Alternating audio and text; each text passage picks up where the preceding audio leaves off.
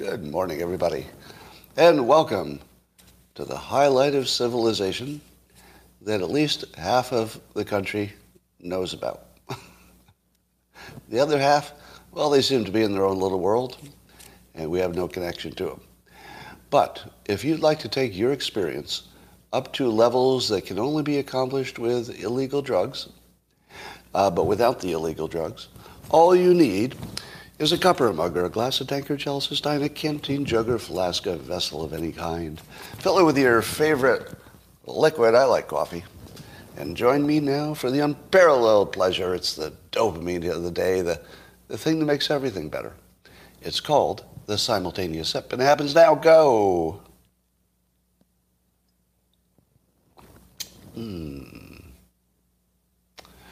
Scott, would you be so kind as to start the YouTube stream about 30 seconds early?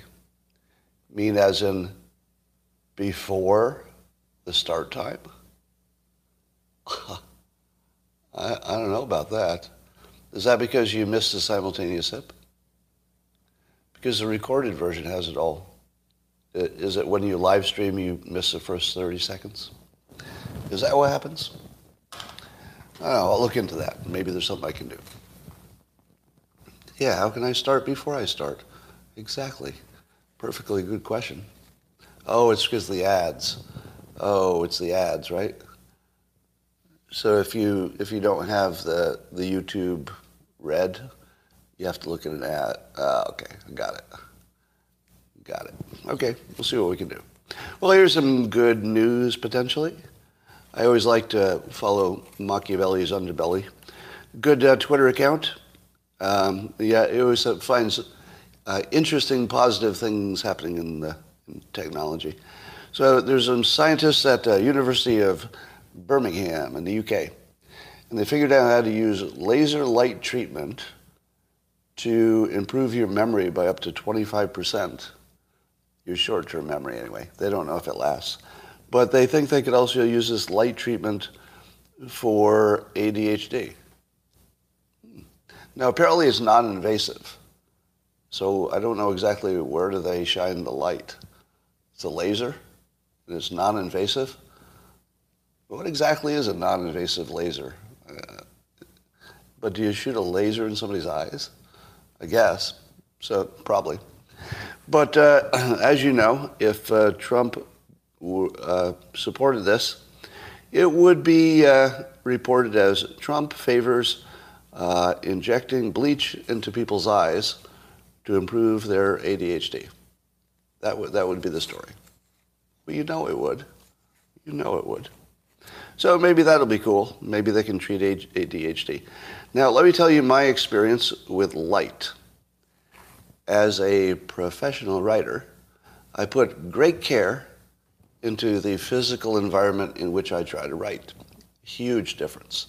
I like to have both of my feet on the ground, not crossed. If I cross my legs or put my feet up, right to sleep. I also have to have the right kind of distraction and physical environment. But the light, I've discovered, is one of the biggest factors. If you get the light right, you can write for a long time. If you get the light wrong, it puts you in a whole different physical mode. So I do think that it could be that we will unlock all kinds of benefits with light treatments or bleach. There's also a potential obesity treatment in which they can give you some kind of a compound that will change the nature of the fat in your body so that it still does whatever fat needs to do in your body that's good for you, but it doesn't get bigger. What do you think of that? I feel like there could be an accidental impact of that. Do you know how much I would eat if I didn't get fat? The only thing that keeps me from eating all day long is that I don't want to be overweight. If I could eat and not get fat, oh my God, I'd just be eating and pooping all day long. I'd be as happy as hell. Well, it doesn't take much to keep me happy, I guess.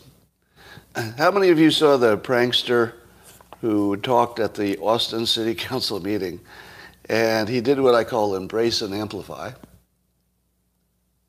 Oh, thank you, John. Sunlight is good.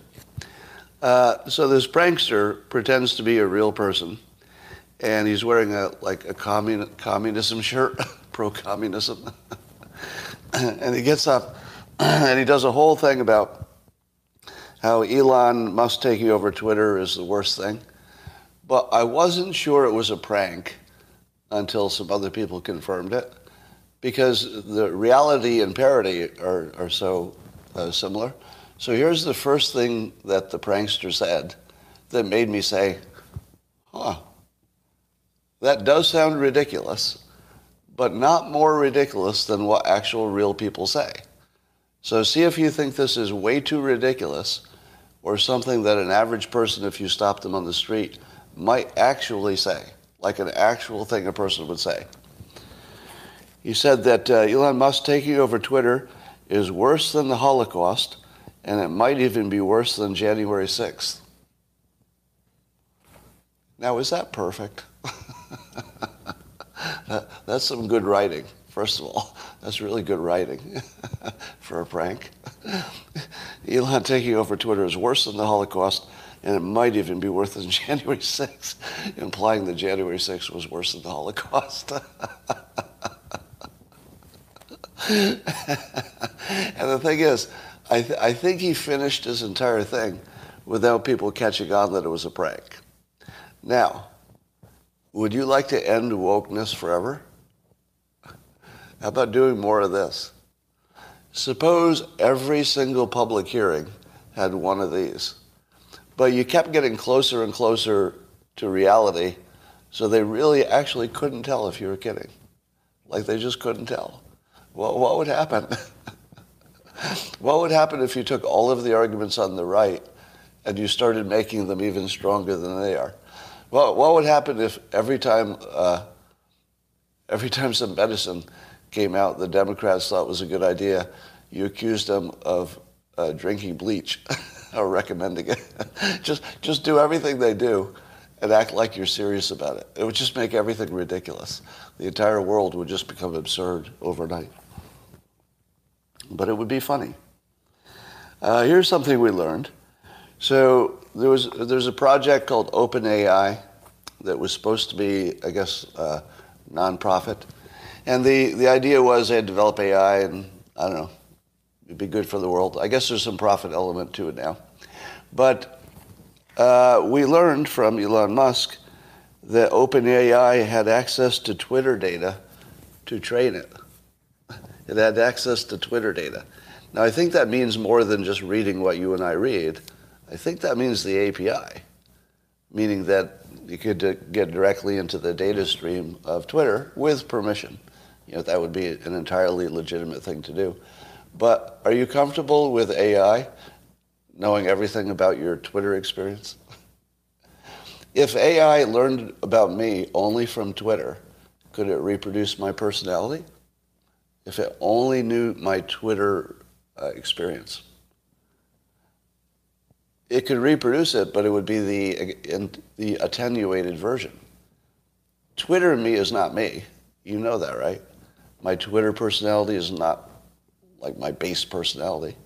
In the same way, if I talk to a child, that's not my base personality. That's how I modified to talk to a child. If I give a talk in front of a big crowd in public, that's not my actual personality. That's my modified personality for an audience. This isn't my real personality. This is my modified personality for the purpose of doing the live stream. Right? They're all versions of me, so they're not dishonest because they're the real version of me modified to the purpose. But there's no version as me. But what if AI said, well, I've got like 10,000 tweets and likes and stuff from this guy. I'll reproduce them based on what I know from Twitter. It'd be a little dangerous, wouldn't it? Because it wouldn't necessarily know that's not me. That is my performance version of me. Yeah. Speaking of the performance version of people, that's a theme we might get to a little bit. But, you wonder if, Musk actually blocked OpenAI temporarily anyway, blocked AI from using Twitter data, which seems like the right move till you know a little bit more about the ramifications of that. I like that. And I also like the transparency, because Musk told us what it was and what it is and flagged it as a potential problem without any specifics. And if you don't know what the specific problem is, then pausing to find out is exactly the right thing to do. So, good on him. I saw somebody on the left criticize Musk for trying things and then reversing them. And I think he mentioned 3 or 4 things that he tried at Twitter and then quickly reversed, as if that's him doing a bad job. How much more wrong could you be about something in public? To imagine that rapidly trying things in software, because it's a software-based company, rapidly trying things, seeing how they're accepted, rapidly adjusting, right in front of you, and there's somebody who says that's failing. Like, oh, that's a bad job. You tried these things and then you reversed them. Now, if 100% of everything you tried got reversed, well, then you'd have some kind of a point. But if 9 out of 10 things he tries gets reversed, you do not have a point. Because that's the game, is to get 1 out of 10 that works and keep it. And you try 10 things to get 1 that works. That'd be about what I would expect. 1 out of 10 would be pretty good, actually, if you got 1 out of 10.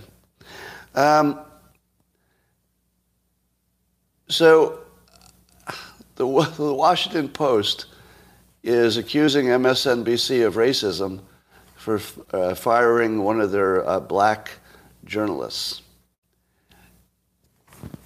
Is there anything else to say about that story? And I could put more words around it, but I feel like that's like the seed of a story. I can just give you the seed, and then it goes in your head, and it blossoms into the whole story. I don't need to add anything, do I? The left is accusing the left of being racist. I don't know. It's kind of perfect. But you also knew that that's where it had to go, right? Once your model of the world is that it's groups against groups, all you see is groups.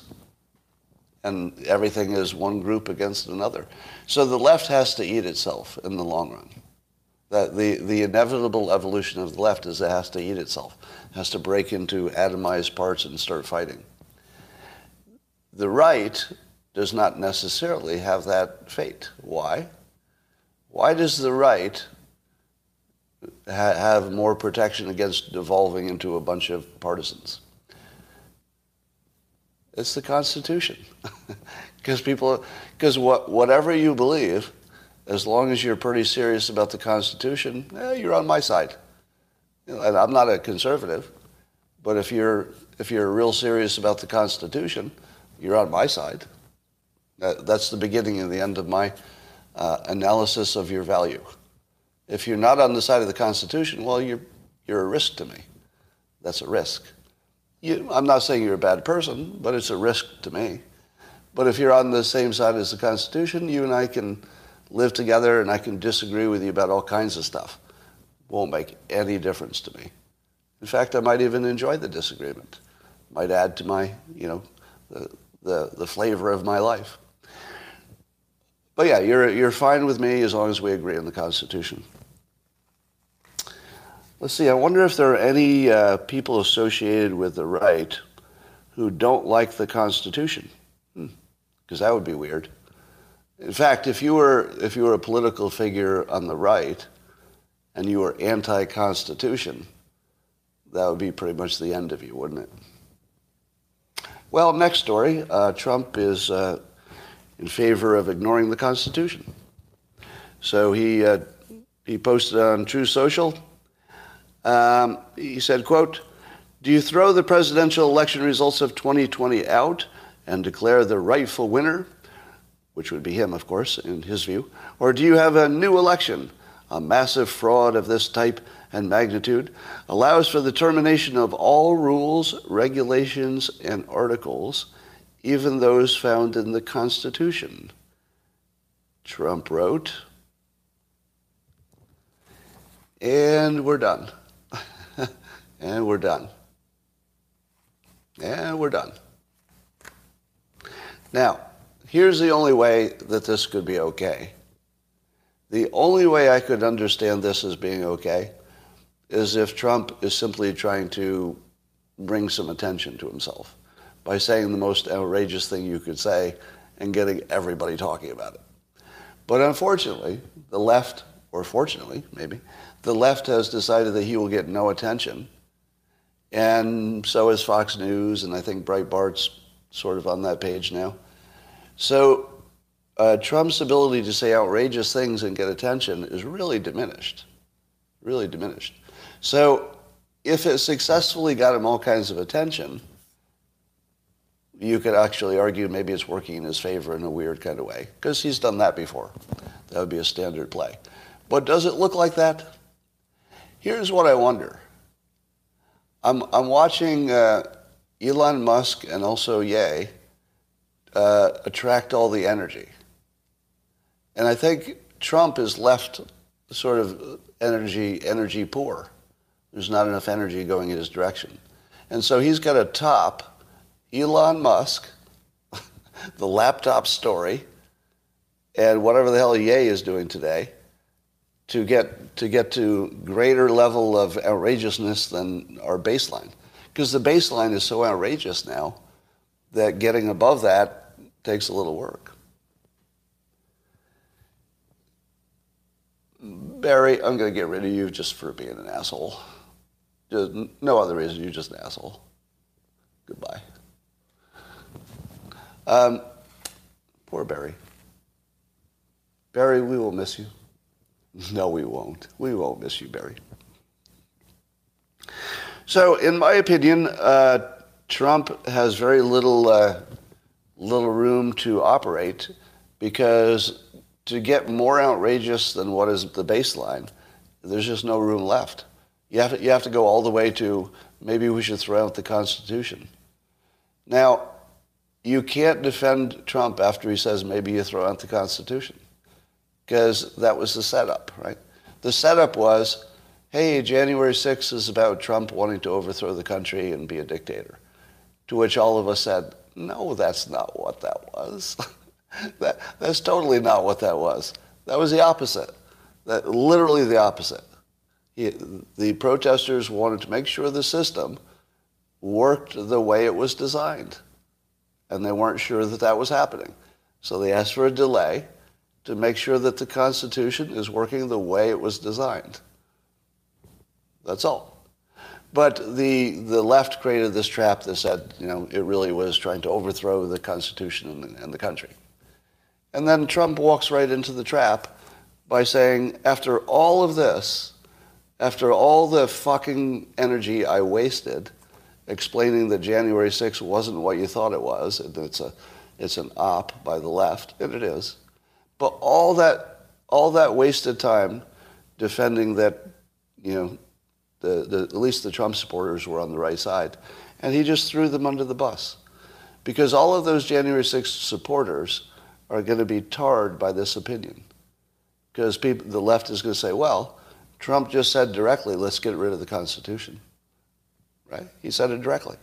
If it helps him, ignore the Constitution. And now they're going to tar all those fucking well-meaning patriots who really were just trying to make it a better country. And all of them are going to be tarred by this. They should drop him like the hottest rock of all time. I don't see any way he comes back from this. He's just so done. Right? That's I had one red line. Would you agree? Well, I mean, I wouldn't support somebody who was actually literally racist. I wouldn't do that. That's a red line. But the other red line is you have to be on the side of the Constitution. Is that asking a lot, to be on the side of the Constitution? Yeah, fentanyl is a single issue vote. But, I would still allow that somebody's in the contest. But really? I don't know. So I think Trump is as done as you could possibly be. Which is interesting, because who's left?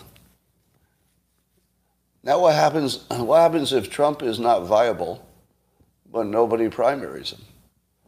Because nobody else is viable because Trump will take him out. It's going to get real interesting.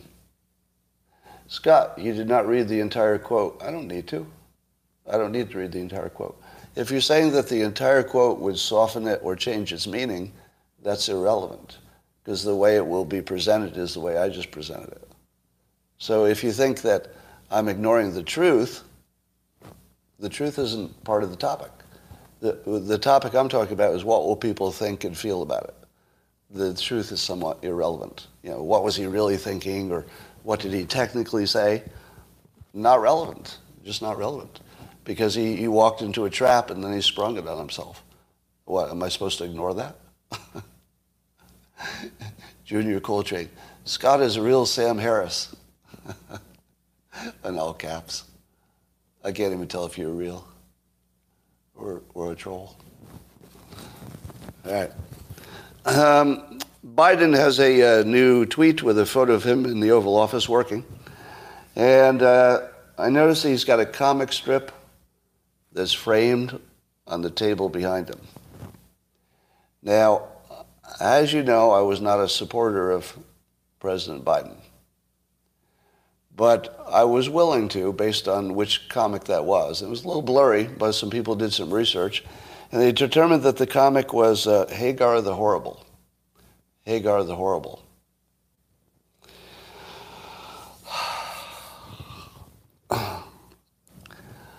I was willing to let it go when I found out that Biden was a huge liar all of his career, said a lot of things about himself that weren't true.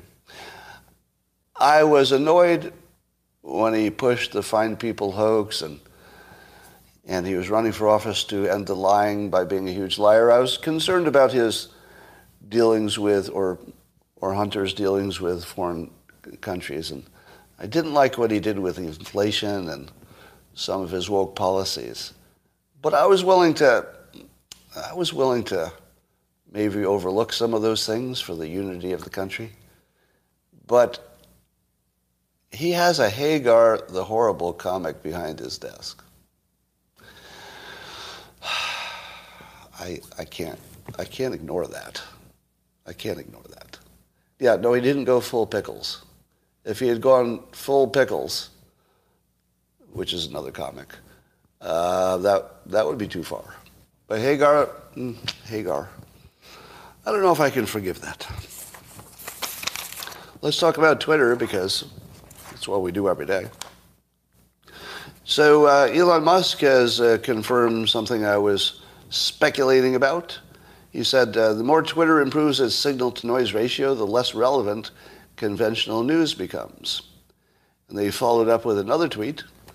He said, the intelligence of this hive mind, meaning Twitter, will improve significantly as signal-to-noise effective cross-linking of tweets and speed of tweets all improve.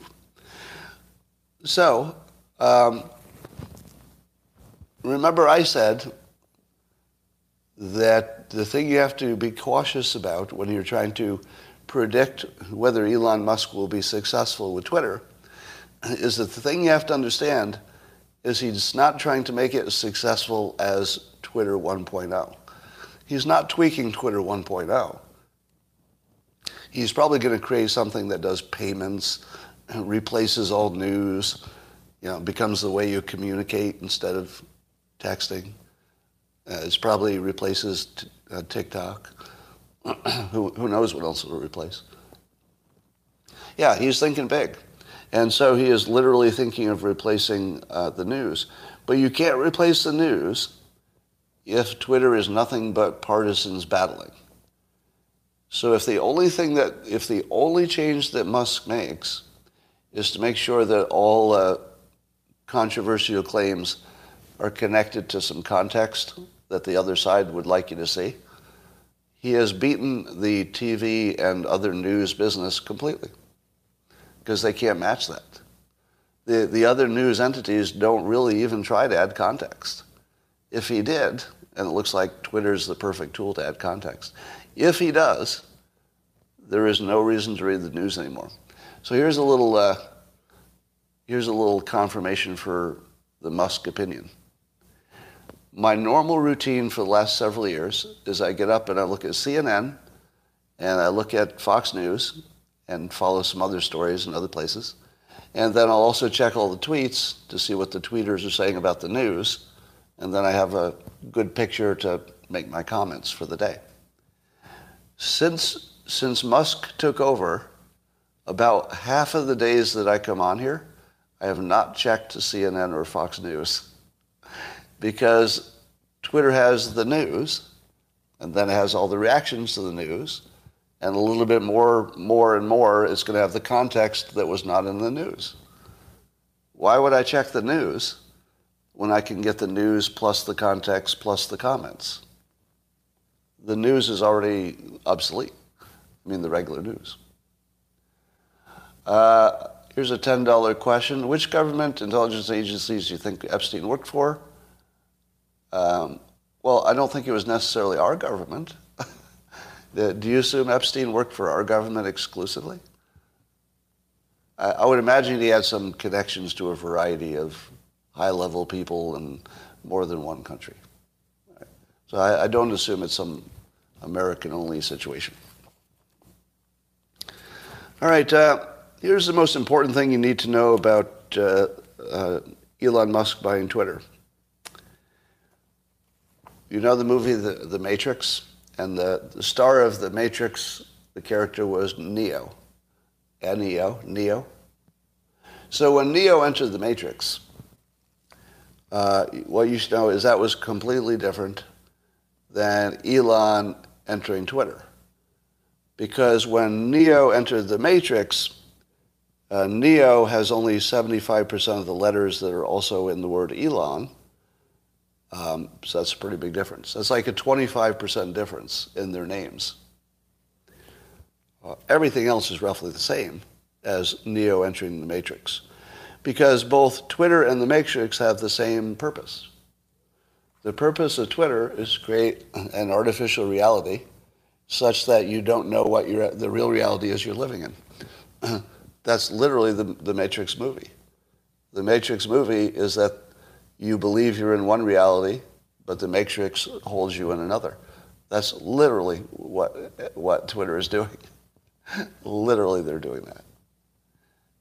Now, usually I make fun of people comparing things to a movie, but this is not comparing to. This is same as, right? I mean, not actually connected by tubes and living in a vat, but we might be. We might be, for all we know. All right, here's the other funny Twitter-related thing. Musk has got to be the best tweeter since Trump, and maybe he's even better. But look at how he handled this situation with a tweet. The tweet comes from Elon Musk's ex-wife, Justine Musk. And Justine Musk, on December 2nd, tweeted, "So, I would like to note that she began her tweet with the word, so.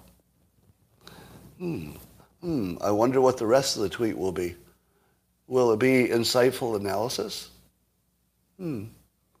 What comes after the word so? Good facts and logic? I don't know, let's read on. Let's read on and find out if we can guess what comes after the word so.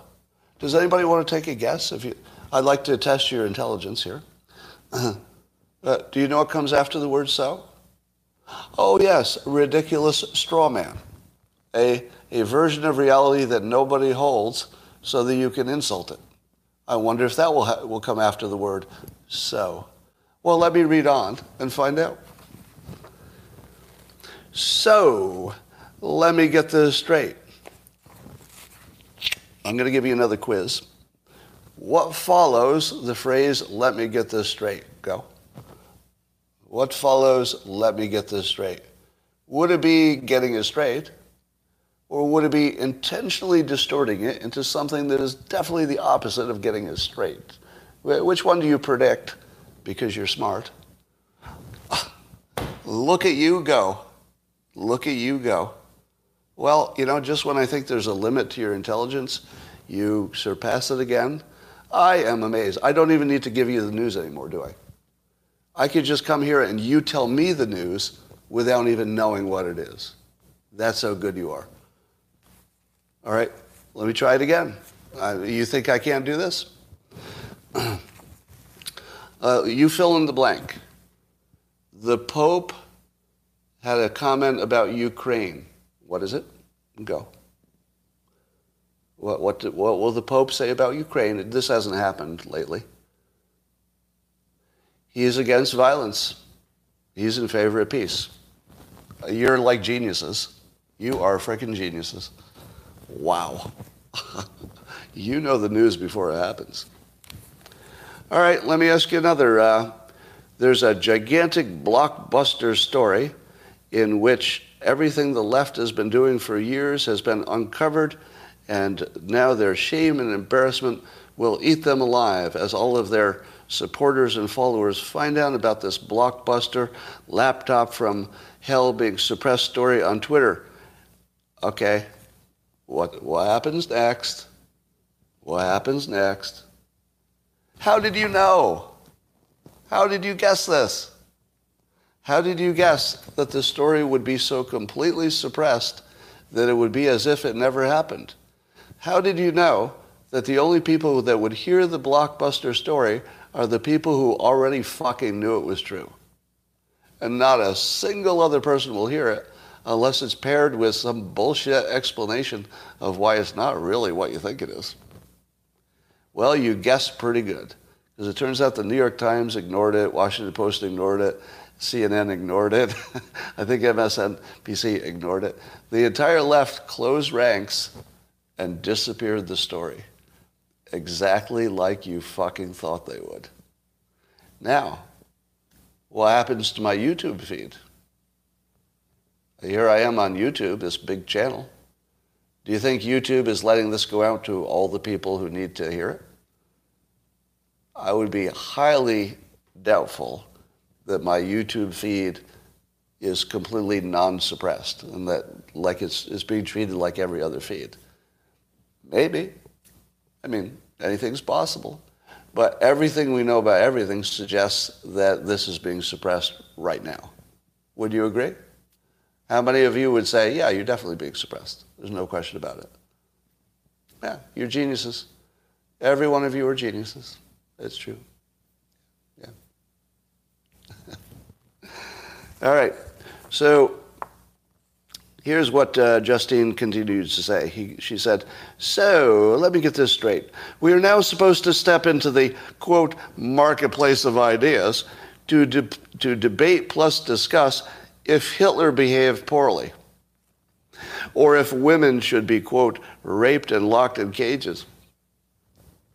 Because these are conversations the culture needs to be having. So what would Justine Musk's ex-husband, Elon Musk, how would he reply to a tweet like that? Well, the way he did reply was with one emoji, and I'll try to do the emoji face so you can see it. If you're listening to this and not watching, I just did a clever and humorous impression of an emoji with a wrinkled up mouth expression, as in, what the fuck? Yeah, if there were a caption to that emoji, it would be, what the fuck? It was perfect. It was perfect. Any word he had added to that emoji would have decreased, the impact or the perfection of it. It was just perfect. Yeah, I think it was smirking face. It's just like, well, what do you say to that? There's literally no comment about it that could have helped. It was just, it just has to sit there on its own. Just, it is what it is. But with one emoji, Elon Musk described his entire marriage experience in ways which every man completely understood.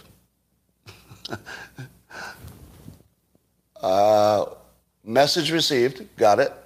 Expanding now in my mind from one emoji to, whoa, this is a good start. Wow. Now continuing to expand to explain the entire marital dynamic ending in divorce. Got it. So nobody's ever said more with one emoji. Like, you could piece together their entire history. and can you imagine their arguments in person?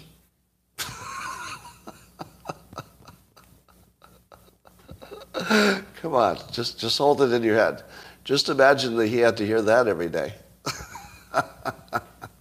How many days in a row do you have to listen to that before you say, I think marriage isn't for me, I'm just going to knock up a bunch of women and have kids? I don't think this marriage thing, by design, I don't think it's a good system. It's not well engineered.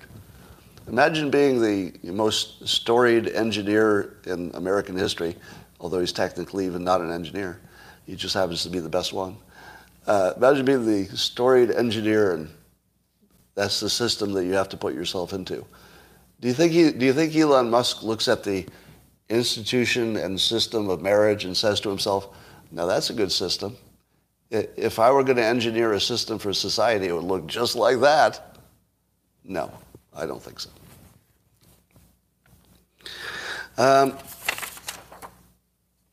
It's just is your mind blown away by the fact that the New York Times didn't cover the Twitter expose? Like, what does that do to your head? I mean, it does tell you everything you suspected was true, not just about this, right? I mean, it's such a strong signal that literally everything you suspected was true about everything, just about everything. It was all true in some form. So every time the conservatives have this I got you this time feeling, what always happens? We've been through this before, right? We got you this time. Now that the truth has come out, watch what happens when the people on the left learn the truth. It never happens, does it? It just bounces off. And I was looking at, how will the Democrats try to put a little illusion wall around this to protect themselves? And I saw this tweet by, was it David Corn? Yeah. So he tweeted at Elon before the expose came out. He said, in preparation, please read my original piece on the Hunter Biden laptop. Now, according to Corn, the big issue, all right, so ignore all the smaller issues, because that's not really what's going on. Here's the big issue, because you don't want to be left on this little issue about maybe Democrats are getting people kicked off of Twitter and using it to affect the light. That's the small stuff.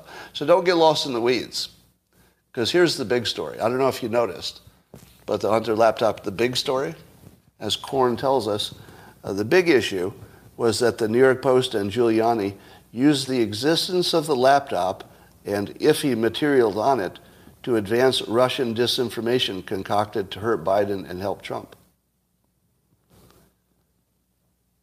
As of a few days ago, a prominent Democrat was pushing that the laptop was not Russian disinformation, but supportive of. Oh my God. Pretzel time. Pretzel time. No, it wasn't Russian disinformation. Did anybody tell you that? No, it was information that supported the disinformation of the Russians, and that disinformation I will not specify because there are no real examples to prove my point, but I'd like to throw Russian disinformation into it to confuse it so that my dumb Democrats who read this will think, well, maybe that Republican story was wrong because there's something about still Russian disinformation in it. And by the way, wasn't Manafort proof that Russian collusion happened? It's the Manafort play. It's the fucking Manafort play. Oh, did you say that Trump was cleared of Russian collusion? Ha ha ha.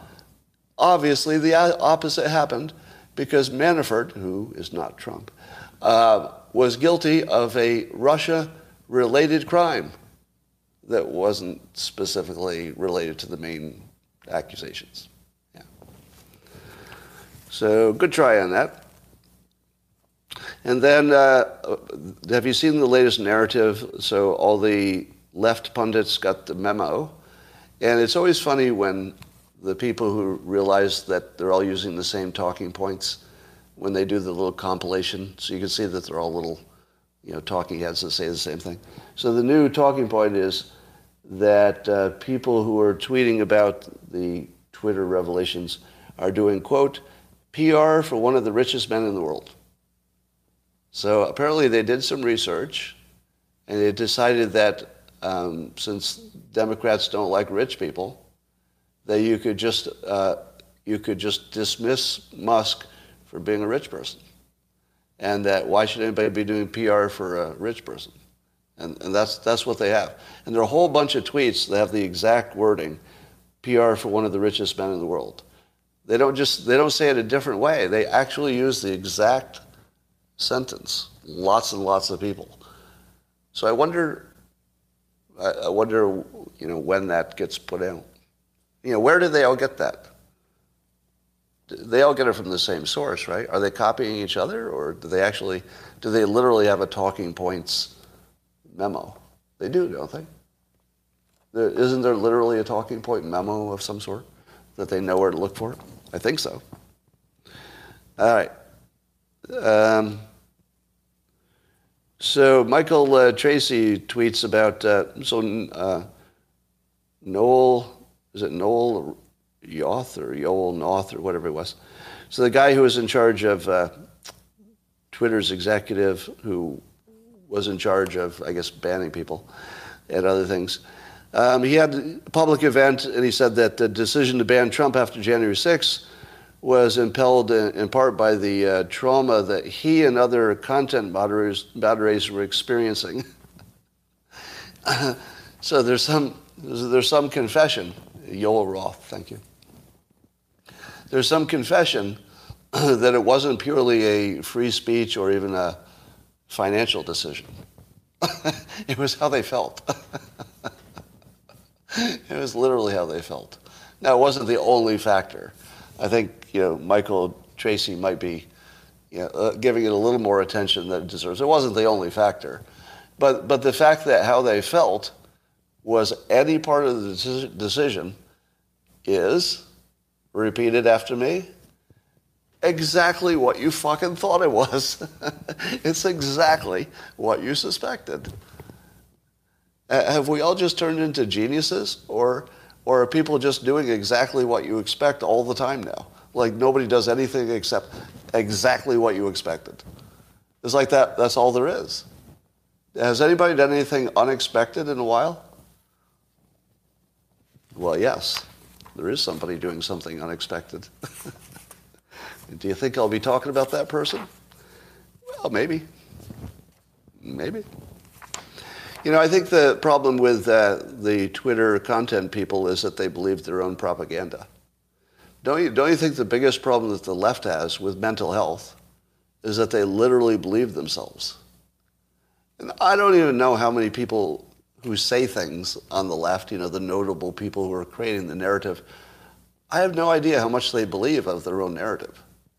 But I know the people who consume their narrative buy into it. And you'd have to think it would give you mental health problems, wouldn't you?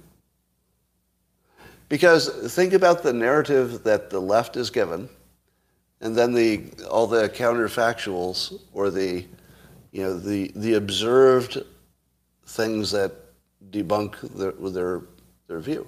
And somehow they can incorporate all the counterfactuals and still go on. It's like serious, implied, or it's sort of an imposed mental illness. It's like a mental illness that's imposed on them from the outside by the narratives. I wonder if you could have narrative poisoning. Yeah, I think I'm going to invent a term, narrative poisoning. If the narrative, which is not true, causes you to have a physical reaction which is true, then you have narrative poisoning, right? Narrative poisoning, which is different from just believing something that's not true. Believing something that's not true is sort of daily life. We're all believing stuff that's not true. But if you buy into a narrative and it makes you sick, you have narrative poisoning. You're not sick because of reality, because that's not what a narrative is. Narrative poisoning.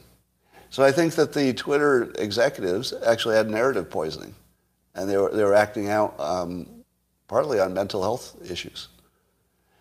Let me now excuse the behavior of all the Twitter professionals.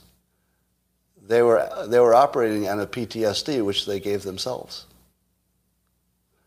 It was self-induced PTSD. They had narrative poisoning, TDS, and they acted on their mental health. They acted to reduce their mental health problems. They used Twitter like it was a pharmaceutical drug, that if they tweaked it just right, they could reduce their mental health issues. And so they did. So they did. How much do you love that? They used Twitter like a pharmaceutical to improve their mental health. That actually happened, right? There's nothing about that sentence that is hyperbole. That actually, literally, observably happened. They've admitted they had, mental distress.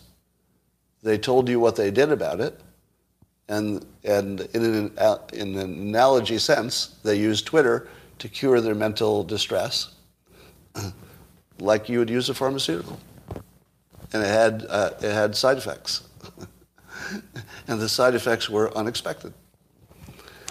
All right. Dr. Scott Barry Kaufman, who's also an interesting follow on Twitter, I recommend it. He said today, and this was, I'm going to disagree with him a little bit here, but this was a good contribution to the conversation. He said, people are blaming Ye's behavior on his bipolar diagnosis. I'd like to point out that when you see histrionic and antagonistic antisocial behaviors, they are much better predicted by narcissistic personality disorder than bipolar disorder. See here for the correlation matrix.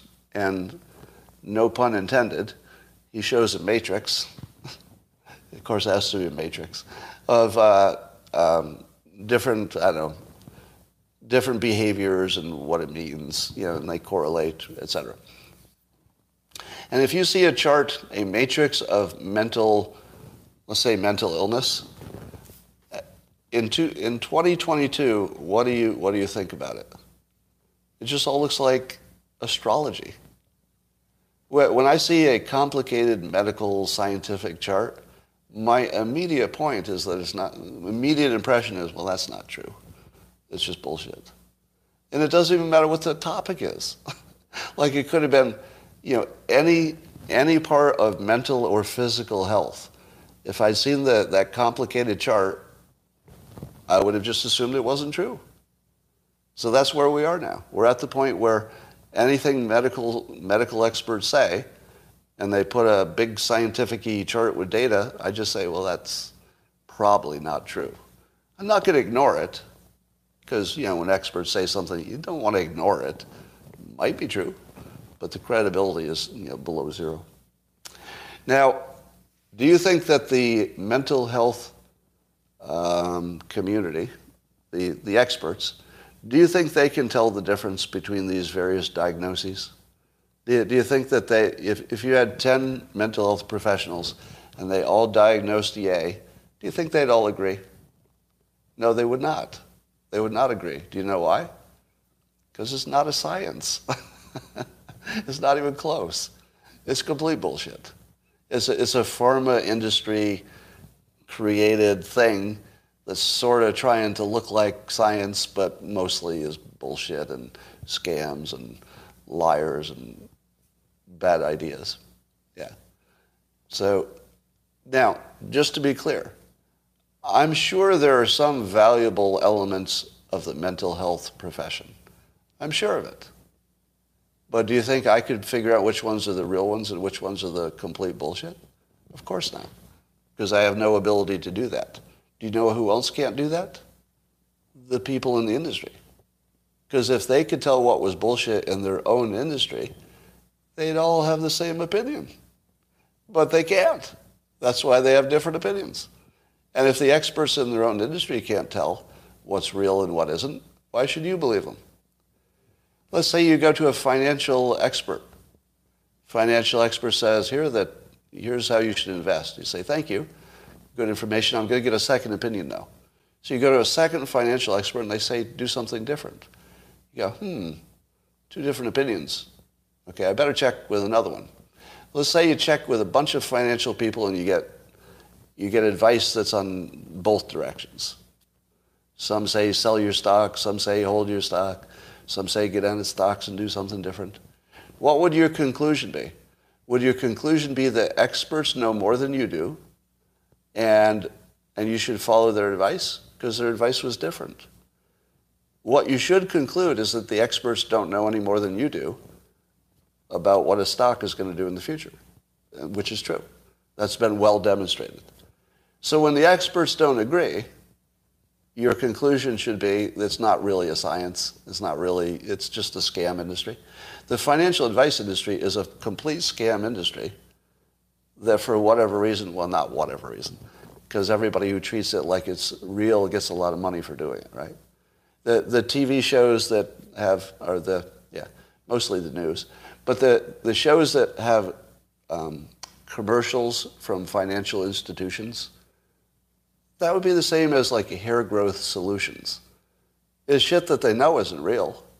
Right? You don't think that the experts on CNBC know that the experts they have on don't know anything? Of course they know that. Do you know why the experts on CNBC know that the experts they have on don't have useful information? Because that's what every expert knows. The one thing every expert knows correctly is that none of the experts can predict. Some will be right, but that's because everybody's predicting different things. Of course some will be right. Then later they'll say, well, look, I was right. I was the best predictor for 3 years, so let me handle your money. You think they'll be the best predictor for the next 3 years? Usually not. Usually not, because it's chance, right? So the mental health professionals to me look a lot like financial professionals, which is, I'll bet if you were yourself a mental health professional, you would think that your own industry was bullshit. Prove me wrong. Find somebody who works currently in that industry and have a private conversation with them. Because I did that with somebody in the financial advice industry, and they told me flat out, no, the advice I give my clients I would never use for myself. Flat out. No, not even shaded a little bit. No, it's basically a fake industry. Yeah. All right. I know you don't want me to, but there's something we need to say about Ye. Can you handle it? A little bit? All right. Let me give you a little walk in the park of the history of Ye. I want to see if you can put all of these little pieces together into anything that feels like a pattern. See if you can find the pattern, okay? So you remember when Ye interrupted Taylor Swift's award-winning thing, and he got up there, and instead of letting the award ceremony progress in its normal way, he got up there and said, probably the main thing you should not say in that situation, which is somebody else should have won this award. Right? Would you agree that whatever else it was, and you'll have lots of descriptions of how bad it was, would you agree that he shouldn't have said it? Can you all give me that? It was something that very specifically you should not have said, even if you believed it. You shouldn't say it out loud in public. Yeah. So that happened. Do you know what Ye was criticized for when he was just doing music? Do you remember what the biggest criticism of Ye was when he was just the artist doing music? Anybody remember? Because it's weird that you forgot. His songs were insanely misogynistic, said his critics. Insanely misogynistic. Now, Who thinks that in the last 20 years you could be a public personality and talk shit about women and you could get away with it? So he said a lot of the stuff you're not supposed to say about women, right? So he did that, and really, like, who goes after women, like, and just insults them and makes money on it? Well, rappers. So he comes from a world in which saying the thing you're not supposed to say is exactly your job, right? Do you think rappers say what is socially acceptable?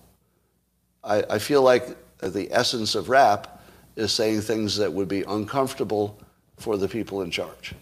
Things about, women, things about their feelings about police, maybe praising bad behavior, illegal behavior, that sort of thing.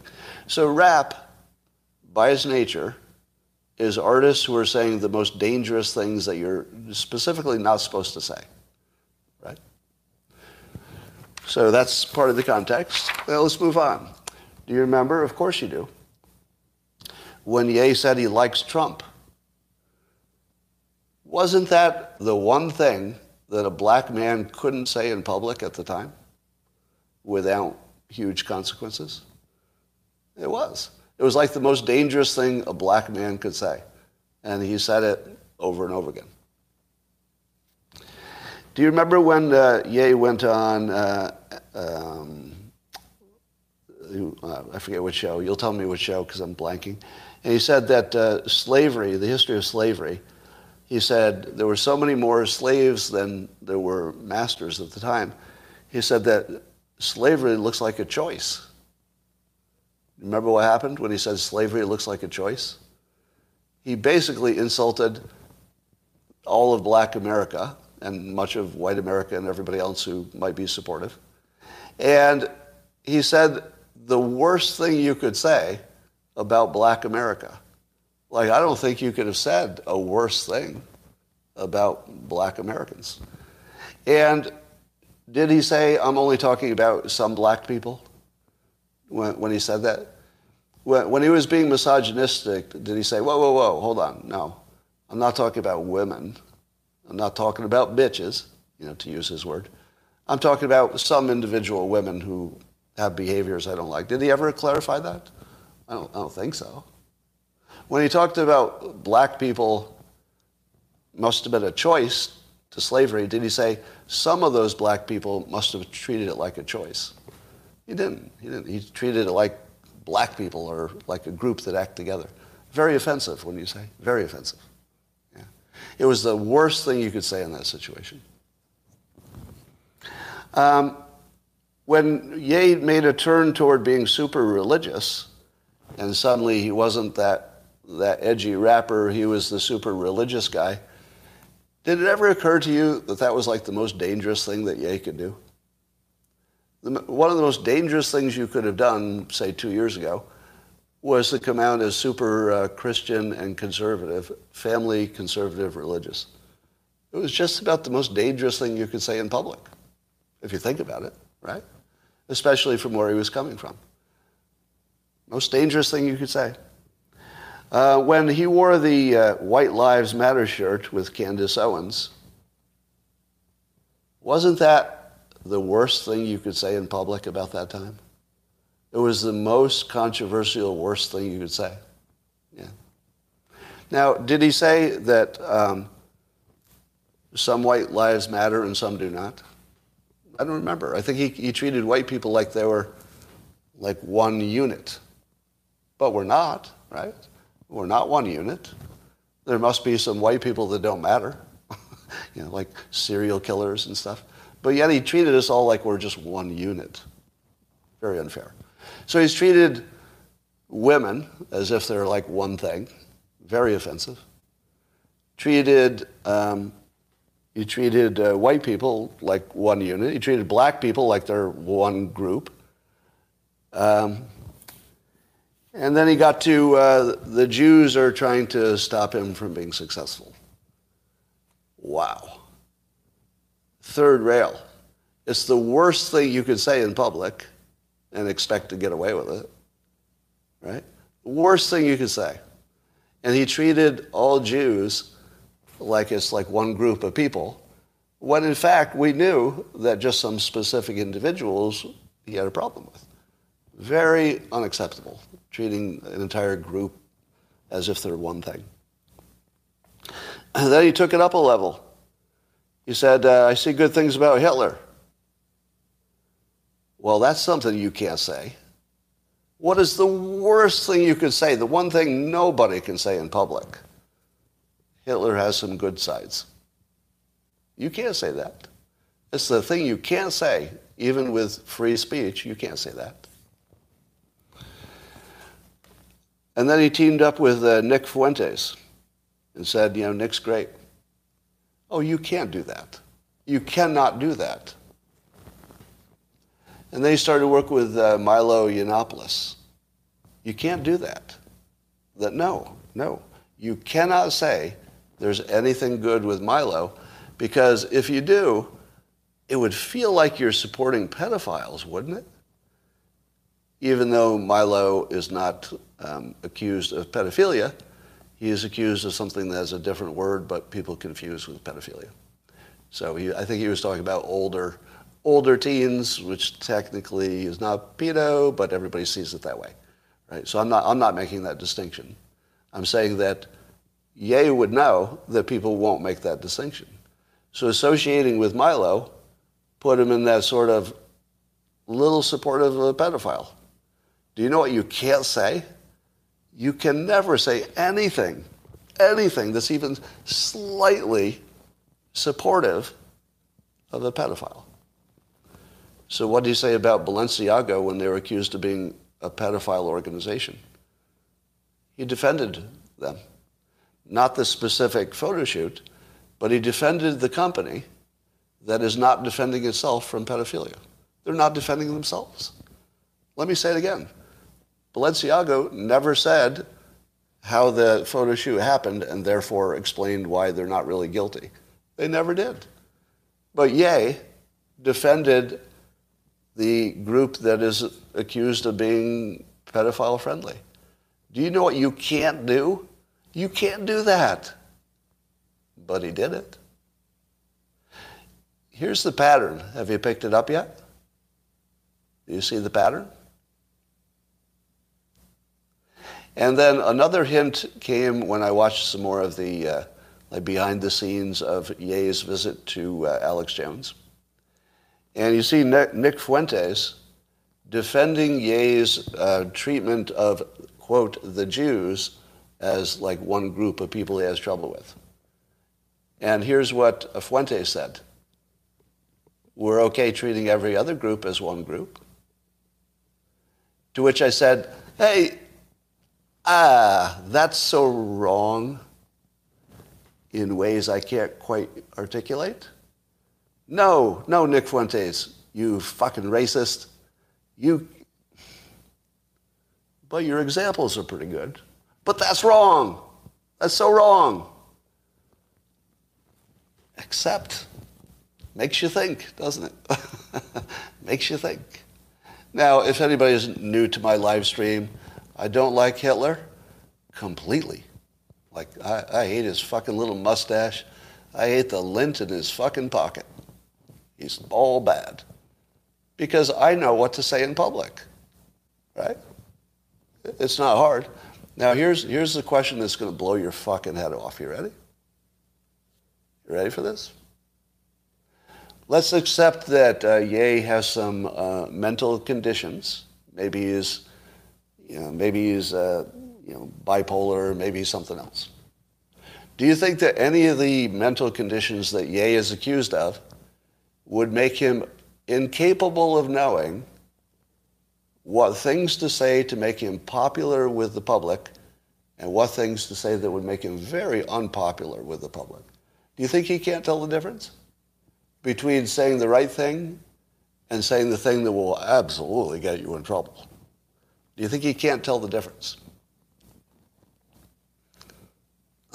Somebody says yes, that if it's mania, if he's in the mania phase, he can't tell the difference. I would think the mania phase means he's not afraid of consequences. I don't think it makes you unable to see what's right in front of you. So here's my take. It seems deeply unlikely that he was surprised by any of the reactions to any of the things I mentioned. Do you think he was surprised by any of it? No. Do you think he would know exactly what to say and do if he wanted to get back into the good graces of the public? Of course. Of course. We all do. It's not like it's a hard question. It would be the easiest question in the world. Just say you didn't mean any of those things, apologize for it, do some good works for people you might have hurt, that sort of thing. Now, what about the perfectly valid complaint from the Jewish community that Ye's rhetoric puts an extra risk on Jews? True or false? The way Ye talks makes them feel uncomfortable and adds some extra risk to their life. True. True. Absolutely true. Now let's go full Nick Fuentes and compare that to everybody else talking about anything. Do you think that the way the Democrats talk about me puts me at greater risk of literally being killed? Yes or no? Is the way they talk about me on social media every day put me at risk of physical danger? Yes, yes. Absolutely. Have you ever seen me say that they need to stop doing that because it's putting me in physical danger? Have I ever said that? You need to stop using your free speech because it puts me in physical danger. I've noted that it does. But that's different than saying they need to stop it. Right? Not once. No. When Ye said white lives matter, was he putting himself at greater physical risk? Of course he was. Of course he was. And also the people who supported him. Did he put Candace Owens at greater physical risk by, associating her with that message? Yes. Yes. I mean, she already puts herself at great risk. By the way, Candace Owens is one of the bravest people, in the public realm. Like, she's brave. Like, you gotta give her that. So look at the big picture. Number one, how many of you saw the behind-the-scenes video of Ye preparing his little mask and his routine for Alex Jones? If you watched him preparing for it, you saw somebody who did not look crazy at all. And as he was talking about wearing the mask, he was completely aware that that would make it impossible to ignore. He went full rock star, full Trump, and he said, all right, if you're gonna cut me off from social media, I will become impossible to ignore, and then I'm gonna go on there and say the most outrageous thing anybody ever said, and let's see what happens. Here's another clue. Ali Alexander, who's also associated now with Ye, he said on that video specifically that they were breaking the Overton window. I may be saying it wrong, but the Overton window is basically the idea that you could keep your critics or your enemies in a state of continuous spinning if you keep doing one more outrageous thing after another. They can't settle on the last outrageous thing. They have to keep up with you. So it's sort of what Trump did. All of his individual statements that could have ended anybody else didn't end Trump because he was already on to the next statement. And that was controversial too. And then the next one, right? So now that you know the following things that maybe you didn't put together. Number one, Kanye and his group are specifically and overtly talking about the Overton window.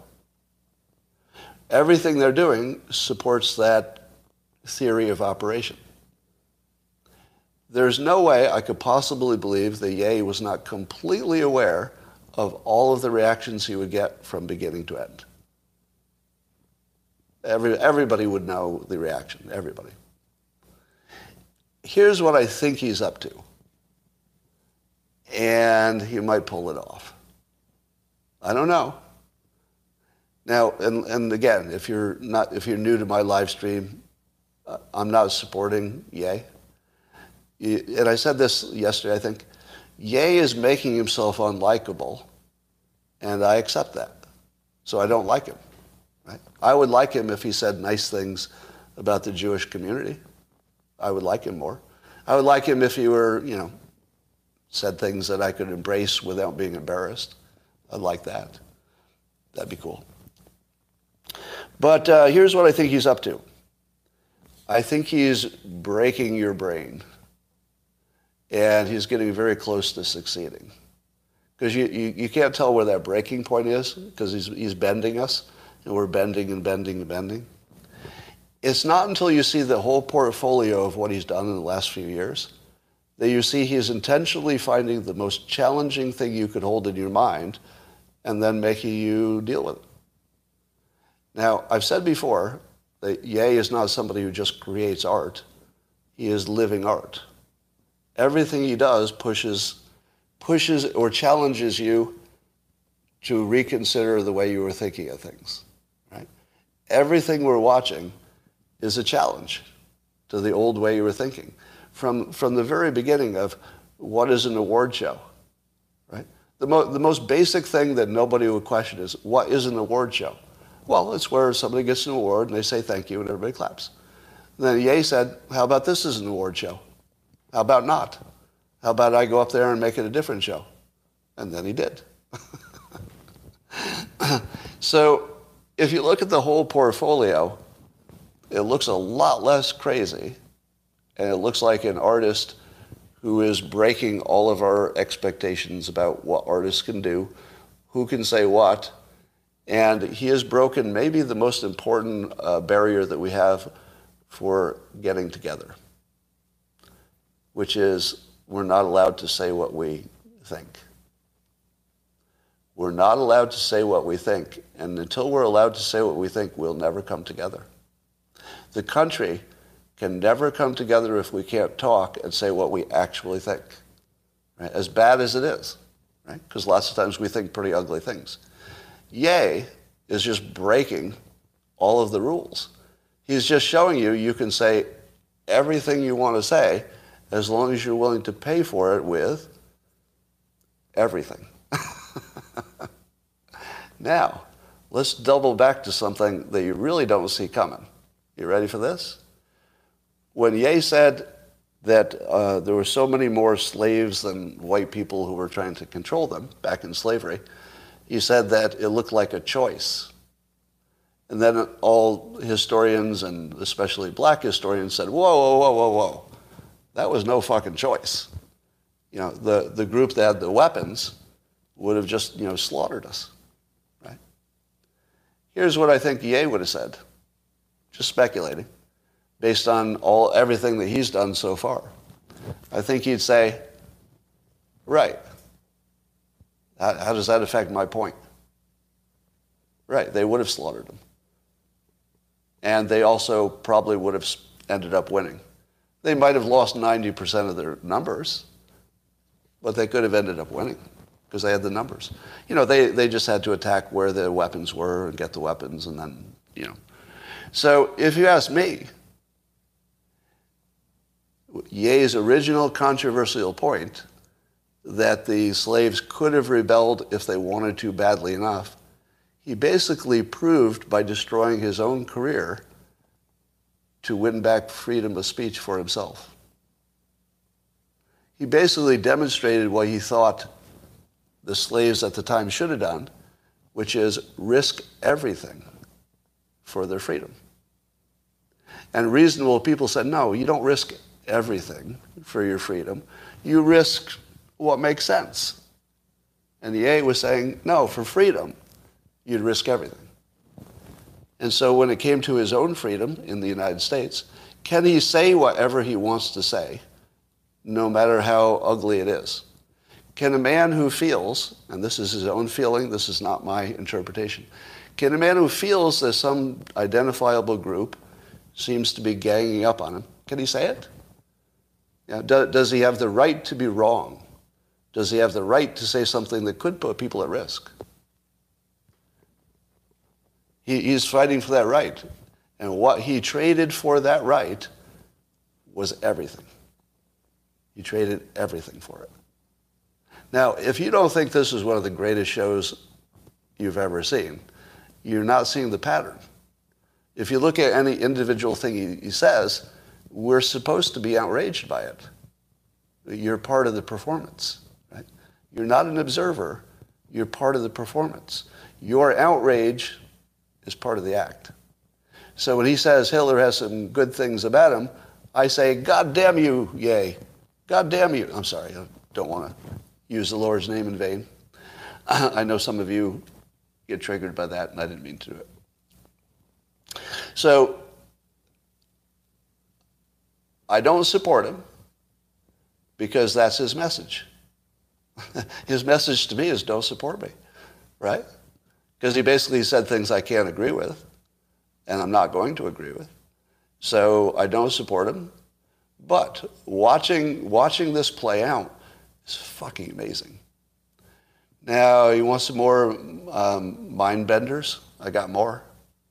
Do you think he can make his money back? Do you think he could ever make his money back?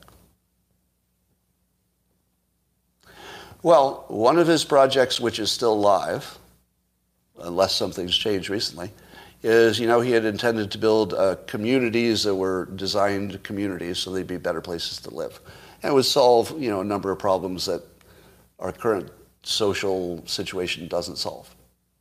Now, he's only been messing around with prototypes.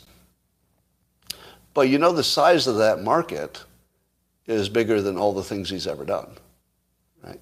The potential size of that is basically Elon Musk-sized opportunity. And nobody's really competing. Because other people who want to build homes are just going to be home builders, and they would build something boring that didn't move your soul. Ye, potentially, could bring what he's brought to other fields to the housing field and make you excited about it. And then suddenly, every community he builds or license, he makes $100 million. And, $100 million here, $100 million there, it adds up over time. He could be the richest man in America in 20 years. And it's because he's entered the market that would allow that to happen, and he's the right person for it. He's the right person for the market. So, here's the other possibility.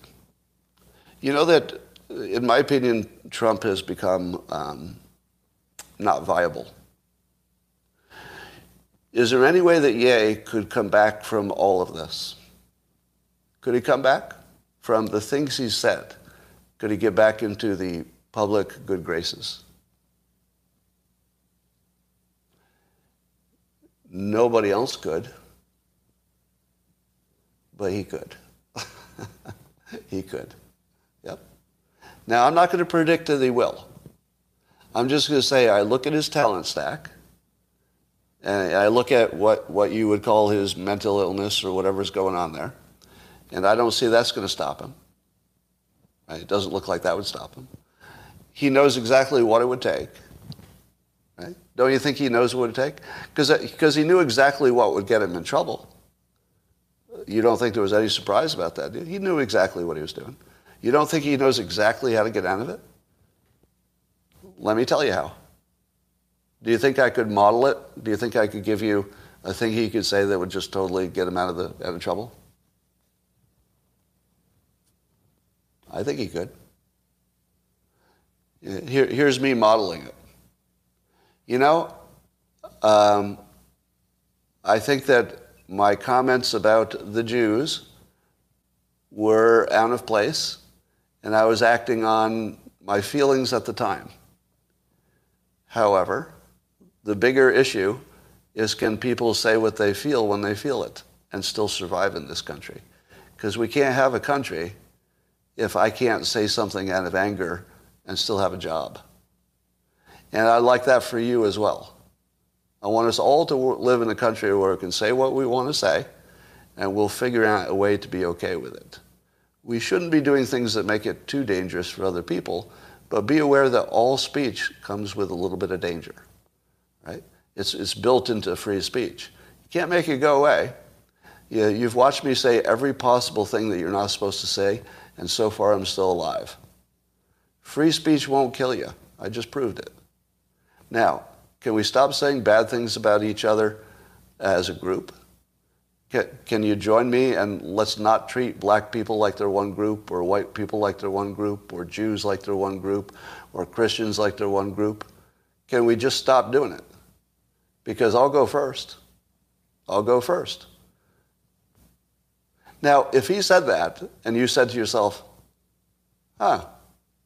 he actually sounds like he means it.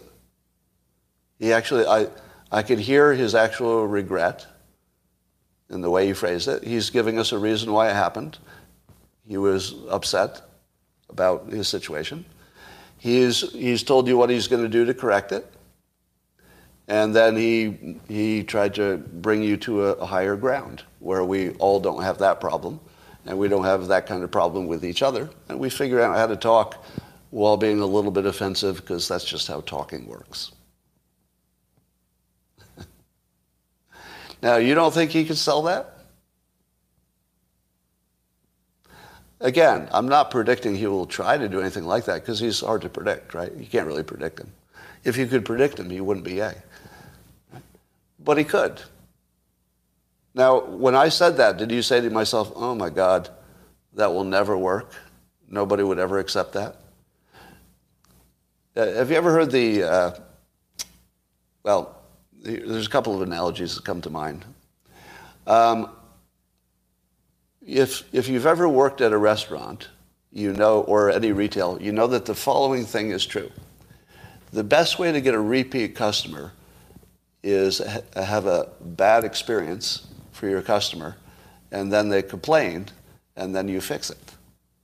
If, for example, you go to a restaurant and something was wrong and they comp you the meal, your odds of eating there again are pretty high. You know, if it's a good restaurant, you just had one little issue, right?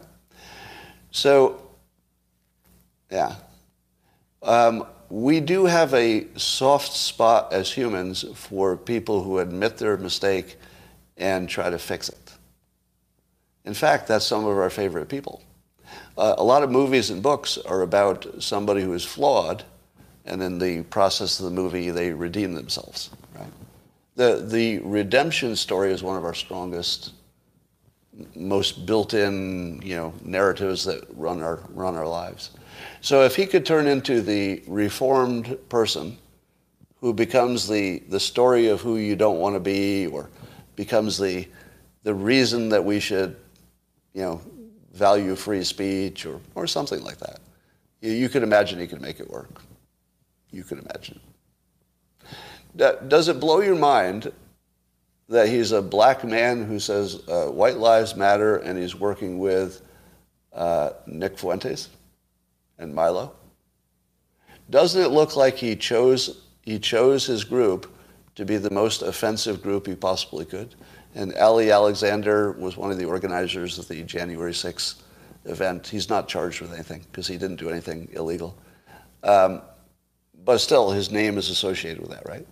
Doesn't it look like he intentionally chose the least publicly acceptable people?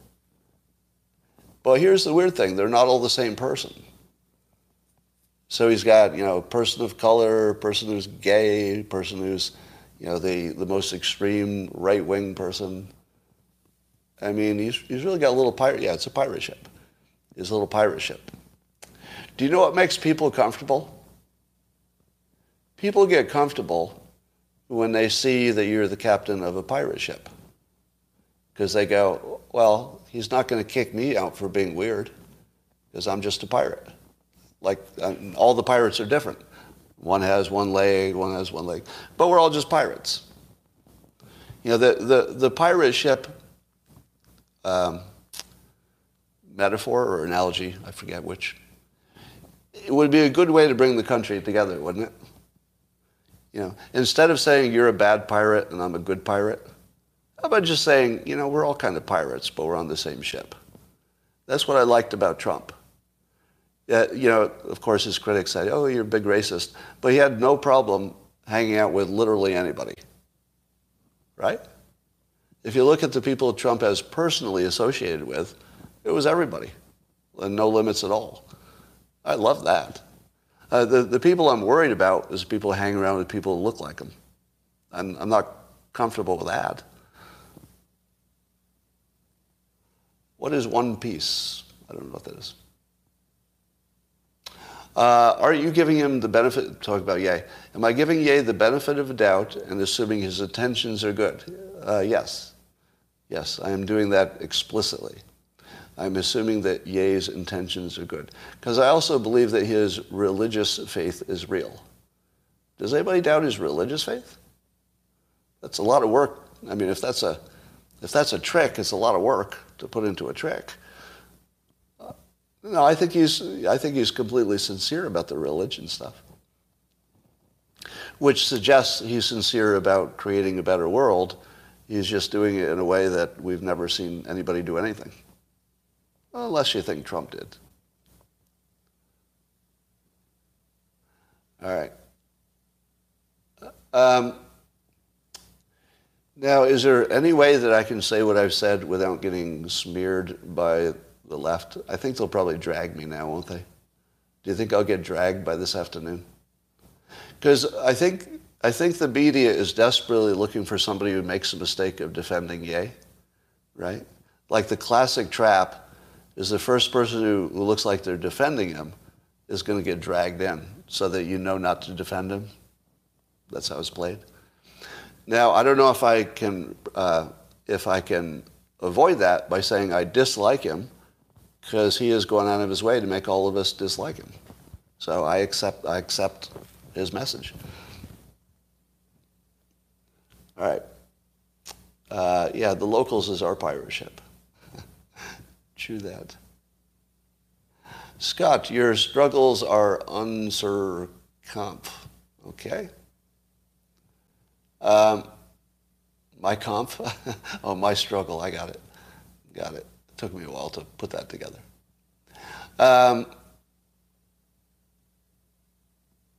He's trying to destroy his brand? I don't know. I mean, he's already done that.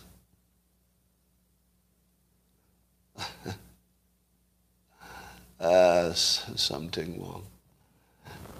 There's an article already about me. Is there already a hit piece on me yet? Has anybody seen a hit piece on me yet? Probably. There should be one by the end of today. That would be the normal thing. But I think they'll probably just keep Ye out of the news. Now, here's the other possibility. Do you think Ye would run as a Democrat or Republican? Because he hasn't said, right? What do you think? I feel like he's going to have to start his own party, isn't he? Because he already said he's the birthday party or something. Yeah, he's the birthday party. I don't know what you have to do to officially be a new political party, but who would Ye take more votes away from? Democrats or Republicans? Who would Ye take more votes away from? You think he could get black votes after he said white lives matter? I think you're right. I think he could pull more away from the Democrats, which would make him the Joe Manchin of presidential candidates. In other words, Joe Manchin, just by being the one person, or one of two, who can go back and forth on an issue, gets to decide all our legislation. So maybe Ye could run for office and know that his involvement would change the result. What do you think the Democrats would be willing to offer him to stop running? They might fund his Ye community just to get him out of the race. I don't know. Could be interesting. But, ladies and gentlemen, that is all I have for now for the public presentation. So I'm going to say good night or good day to YouTube and Spotify and Rumble. And I'm going to talk to the locals people privately. Bye for now.